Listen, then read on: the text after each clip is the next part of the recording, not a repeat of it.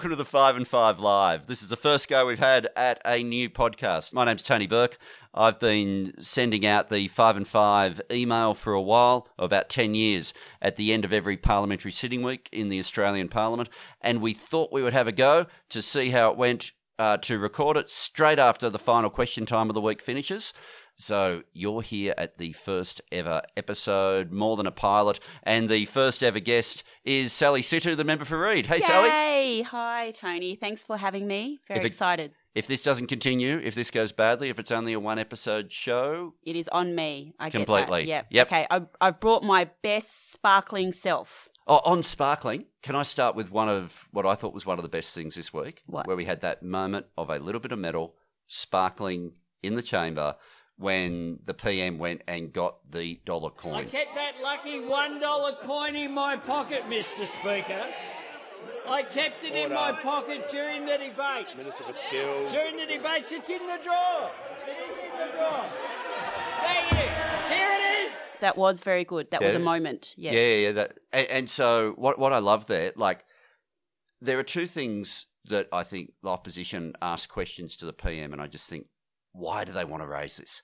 When they ask him about infrastructure, like, dumb, like he knows. He knows every road in the country. I agree. This is true. This is true. He could have had a career as a GPS. Like, that's just who he is. But also, wages. Like, after what they did with wages, keeping them down, they ask him a question about wages, and there, just by coincidence at that moment, in the drawer, it was a very sweet moment. He pulls out the lucky $1 coin. Yes. So I that was one of my favourite moments for the week. I thought that was opposition leading with chin, Prime Minister elevating the moment, Speaker then saying using a prop's not parliamentary. But what's the go with no props? Because didn't we see Cole come into the Parliament at one stage? Oh, yeah. No, we've had lots of props over the years. Okay. And the Speaker, Milton, as he then was, did one of the best prop exercises ever, where Scott Morrison kept referring to his government as Muppets, and at one moment 4 Muppets appeared in the room. So I think Milton as Speaker has made sure that everyone will behave better than he ever did at his worst. Right, okay, yes. That's where we're at. What about your best stuff for the week? Well, because I am your inaugural guest and I would like to come on this podcast another time, I'm going to say that my best moment of this week was certainly seeing you and my other Labor colleagues supporting the Wiggles in the Great Hall. It was quite a moment and very, very lovely to be part of that. It was for the launch of Parliamentary Friends of Children's Storytelling. We're actually recording this in what is both my office and what yesterday afternoon was the green room for the Wiggles. Fantastic. But I suspect their songs have never been played with quite as much distortion as we managed yesterday. And there probably weren't quite as many middle-aged politicians bopping away to Hot Potato. It did go off. Yes, it did go off. But it is... it does demonstrate the need for supporting Australian artists, and so very, very proud of all the work that you're doing in the creative arts space, making sure that we have another version of the Wiggles hopefully come up, or another version of Regurgitator, who I'm a big fan of and saw recently at UNSW Roundhouse. The work that you're doing there is amazing. Well, I reckon last night we gave the contrast. We provided people with professional artists. We provide people with, while we are the greatest pub rock band in the Australian Parliament, yes. We fall short of being professional artists. People could see the difference live on stage to know the importance of a decent cultural policy. You would have heard more of these speeches than me this week. We've had a big debate on The Voice. Yes. Which speeches have stood out? So I think the Voice speeches were both demonstrated both the best and worst of our Parliament. Certainly there were some incredibly moving speeches from the member for Lingiari, the member for Higgins, who every time she talks about the Voice, she gets quite emotional and choked up. Right.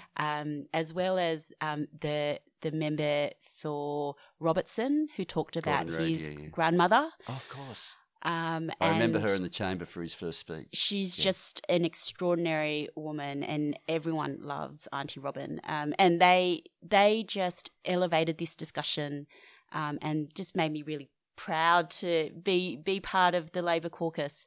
But certainly on the other side of the chamber, we saw speeches that really tried to spread disinformation. And I just think that at a time when it could have been a unifying moment, they really tried to divide us. Although I do think that the speeches by Julian Leeser and Bridget Archer were extraordinary and courageous. The one that I managed to be in the chamber for was one today from the PM, where it started like just really calm, going through the facts, and as it went on, it built and built. And like you're used to the fact that on budget night and budget reply, each side will stand up and applaud.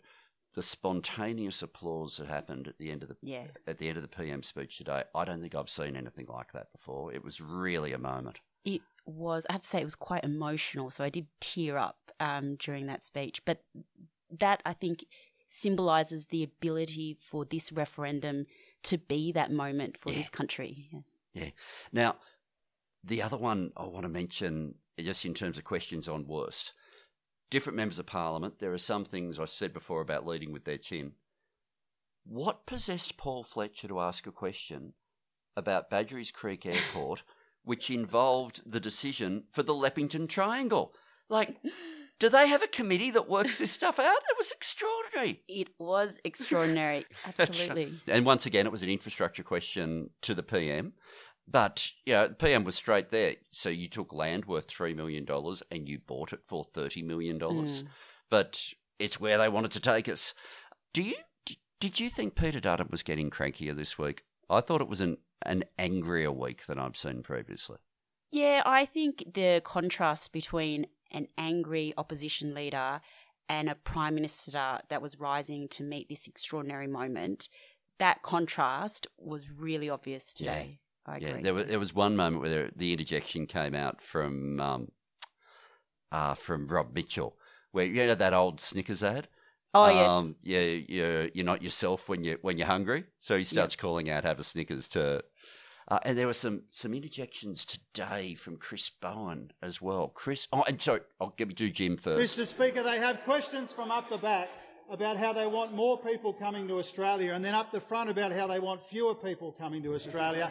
And that's because they've been busted trying to play two different tunes with the same dog whistle, Mr. Speaker. You and I, we both come from parts of Sydney, highly multicultural, really diverse, and that should be an asset to this country. Yes. Yeah, I agree. And it is unfortunate that they've had to resort to this same old tactic that they've come to every time they look like they're down in the polls or they're not going to win an election. Just kind of blame the foreigner tactic pops up. Yep. Yeah, that absolutely. There were questions at the end which I have no idea. We had two questions today about the Victorian budget. Oh, yes, there was. I suggested to Josh Burns, who's the member for Macnamara, that he might have started this theme because his 90-seconder was all about how the food in Melbourne was better than the rest of the country. So he might have set us on this theme of Victoria against the rest of the country. Are you going to take him to Strathfield and Burwood? Oh, well, I think I'll do one better. I'm going to do a couple of food tours around there. I'll film it and then I'll show him. Fantastic. Yeah. That'll teach him. That'll learn him. We always finish with a song of the week. And it has to be hot potato, right? Oh. All right. Maybe it should be. Yes. Maybe we should do a Wiggles. Can we do two? So one of my favourite artists. This is your podcast, so you can choose how many songs. I'm allowed? Yeah. Okay. Well, we'll do two. I'll pick one, you pick one. Okay. You go first, which I think you've just done. Well, it has to be hot potato. Oh, it could be fruit salad. Maybe fruit salad. No. Come here. Okay, I'll go fruit salad. Okay.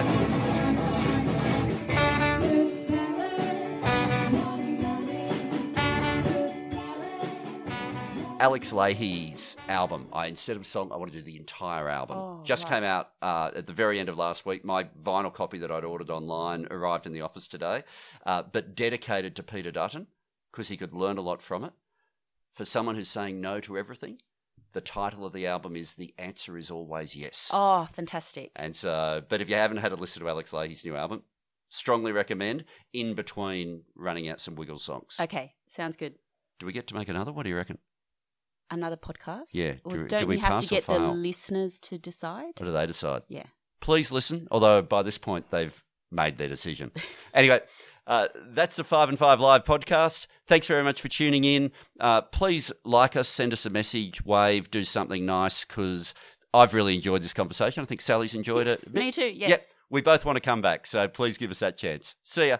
Bye.